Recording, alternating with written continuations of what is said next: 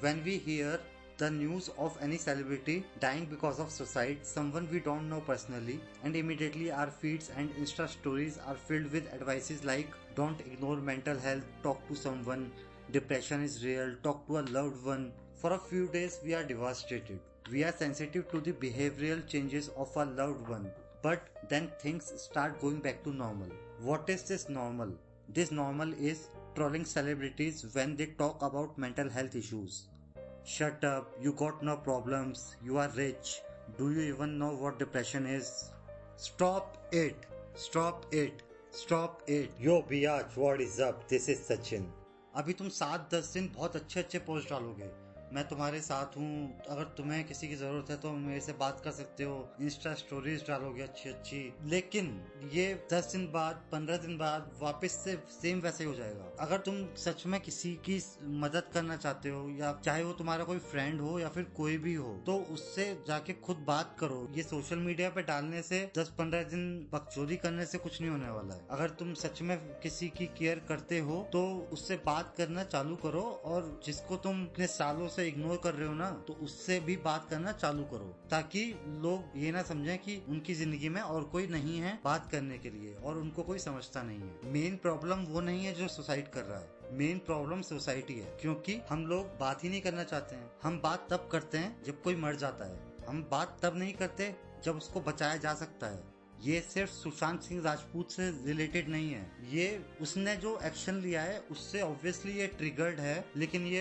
Purely उससे related नहीं है, ये रिलेटेड हम सबसे है। हम सबको अपनी जिंदगी से ज्यादा प्यारी हमें अपनी ईगो लगने लगी है। और अभी भी मैं कह सकता हूँ कि आप लोगों के डीएम्स में या फिर आप लोगों के मैसेजेस में, आप लोगों की शायद पर्सनल लाइफ में कोई होगा जो आपको मैसेज करता होगा और आप उसे इग्नोर करते होगे, चाहे रीजन कुछ भी हो इग्नोर करने का, लेकिन आप उसे इग्नोर करते हो और ये नहीं सोचते हो कि वो किस चीज से गुजर रहा है, और ये नहीं सोचते हो कि शायद उसको तुम्हारी जरूरत होगी, उसने तभी तुम्हें इतनी रात में मैसेज किया होगा या फिर कभी भी मैसेज किया होगा। उसको तुम्हारी जरूरत थी इसलिए उसने तुम्हें मैसेज किया, अगर जरूरत नहीं होती तो वो मैसेज भी नहीं करता। तो ये भी एक छोटी स्टेज है जहाँ पे डिप्रेशन बिल्ट होना स्टार्ट हो जाता है, जब उसको लगता है कि उसके साथ जो भी है या फिर जो भी उसके फ्रेंड्स हैं वो उसको इग्नोर कर रहे हैं, और उसको नहीं लगता है कि कोई उसकी बात समझ सकता है या फिर सुन सकता है, तो वो अपने आप को आइसोलेट करने लगता है। और इसी का रिजल्ट ये निकलता है कि उसको लगता है कि सुसाइड ही एक ऑप्शन है। तो इसीलिए जो सुसाइड करने वाला होता है उसकी गलती नहीं होती, जो सुसाइड को प्रिवेंट कर सकते हैं उस टाइम पे उसके साथ होकर, उससे बात करके। तुम्हारी ईगो से काफी बड़ी होती है किसी की भी जिंदगी। अगर तुम अपनी छोटी सी ईगो को साइड में रख के किसी से बात कर लोगे और उसको इग्नोर नहीं करोगे, तो शायद उसकी मेंटल इलनेस उतनी ज्यादा खराब नहीं हो जितनी ज्यादा खराब हो सकती है। मैं बस यही कहना चाहता हूँ, अगर तुम्हारी फैमिली में किसी को या फिर तुम्हारे फ्रेंड्स में किसी को या फिर जिसके साथ भी तुम काम करते हो, तुम्हारे कॉलीग्स, किसी को भी तुम्हारी ज़रूरत है, और अगर तुम्हें ऐसा महसूस भी होता है कि उसे तुम्हारी ज़रूरत है, तो उनसे बात करने की कोशिश करो। और उनसे ये मत बोलो कि ये सारी चीज़ें तो सबके साथ होती हैं और दुनिया ऐसे ही चलती है।